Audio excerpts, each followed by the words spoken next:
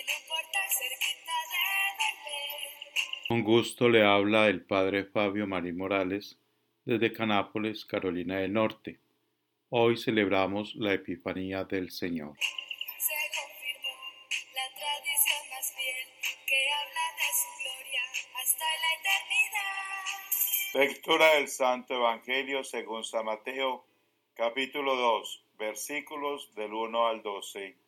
Habiendo nacido Jesús en Belén de Judea en tiempo del rey Herodes, unos magos de Oriente se presentaron en Jerusalén preguntando: ¿Dónde está el rey de los judíos que ha nacido?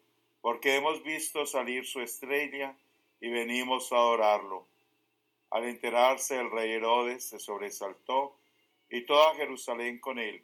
Convocó a los sumos sacerdotes y a los escribas del país y les preguntó dónde tenía que nacer el Mesías.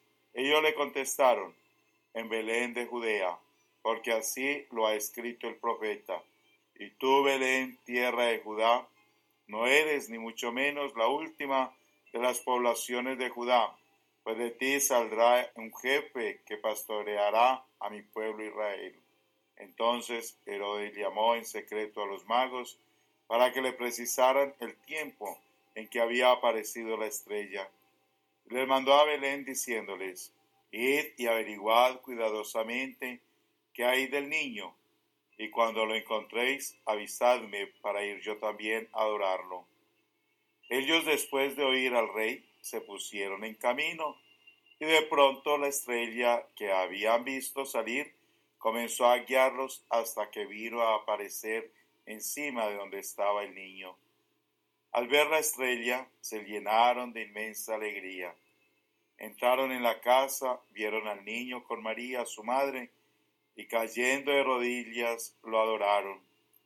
Después abrieron sus cofres, le ofrecieron regalos, oro, incienso y mirra. Y habiendo recibido en sueños un oráculo para que no volvieran a Herodes, se retiraron a su tierra por otro camino. Palabra del Señor.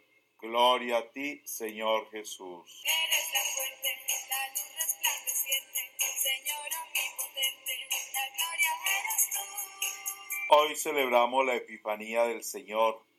Epifanía significa mostrarse, aparecer, dejarse ver.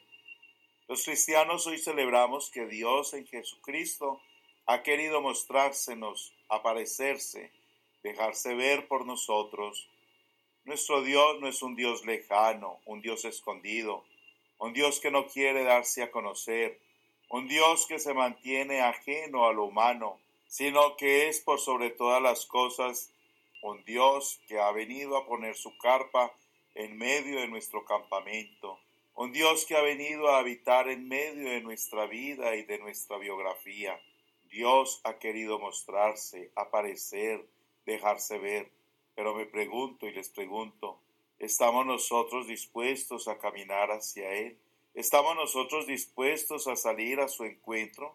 La imagen de los magos venidos de Oriente nos ayuda, y mucho, en este sentido, por varias cosas. Primero, los magos supieron ver, supieron descubrir que Dios iba dejando varias señales, iba dando pistas, coordenadas.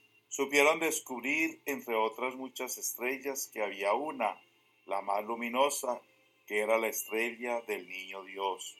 También nosotros, como ellos, debemos aprender a discernir en medio de un mundo que muchas veces nos encandila con falsas luces, en medio de un mundo repleto de falsas estrellas. ¿Cuál es la luz verdadera? ¿Cuál es esa luz? Esa estrella que nos lleva verdaderamente a Jesús. Segundo, los magos no solo supieron ver, sino que además se pusieron en camino, atravesaron desiertos. Imagino que habrán tenido que recorrer grandes distancias y habrán tenido que soportar días de mucho calor y noches de mucho frío. Pero los magos siguieron fieles a su camino y más allá de sus desiertos llegaron a contemplar al Hijo de Dios. También nosotros, como ellos, debemos seguir perseverando este año en nuestros caminos. También nosotros, como ellos, Puede que tengamos que atravesar desiertos, puede que tengamos que padecer algunos calores, algunos sofocones y algunos fríos. No importa, sigamos fieles, perseverantes en medio de las dificultades, sabiendo que al final del camino y más allá de los desiertos nos espera Dios, porque el premio es grande. Considero que vale la pena perseverar en este camino. Finalmente, ojalá podamos también nosotros llegar delante del Señor y tener algo que ofrecerle. Los magos de Oriente, al llegar delante de Cristo, ofrecen lo que tienen: oro, incienso y mirra. Hoy entonces tenemos una buena pregunta para nuestra meditación personal. Podría ser: ¿qué tengo para ofrecer al Señor? En este año que recién comienza, ¿qué espero poder ofrecerle a Cristo? Que nuestra Madre María, que supo ofrecerle a Dios su vida entera, nos inspire también a nosotros y nos ayude a ser como ella.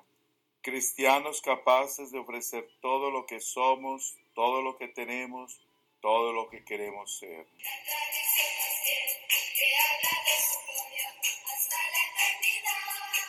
El Señor le bendiga abundantemente. Felicidades. La tradición más fiel que habla de su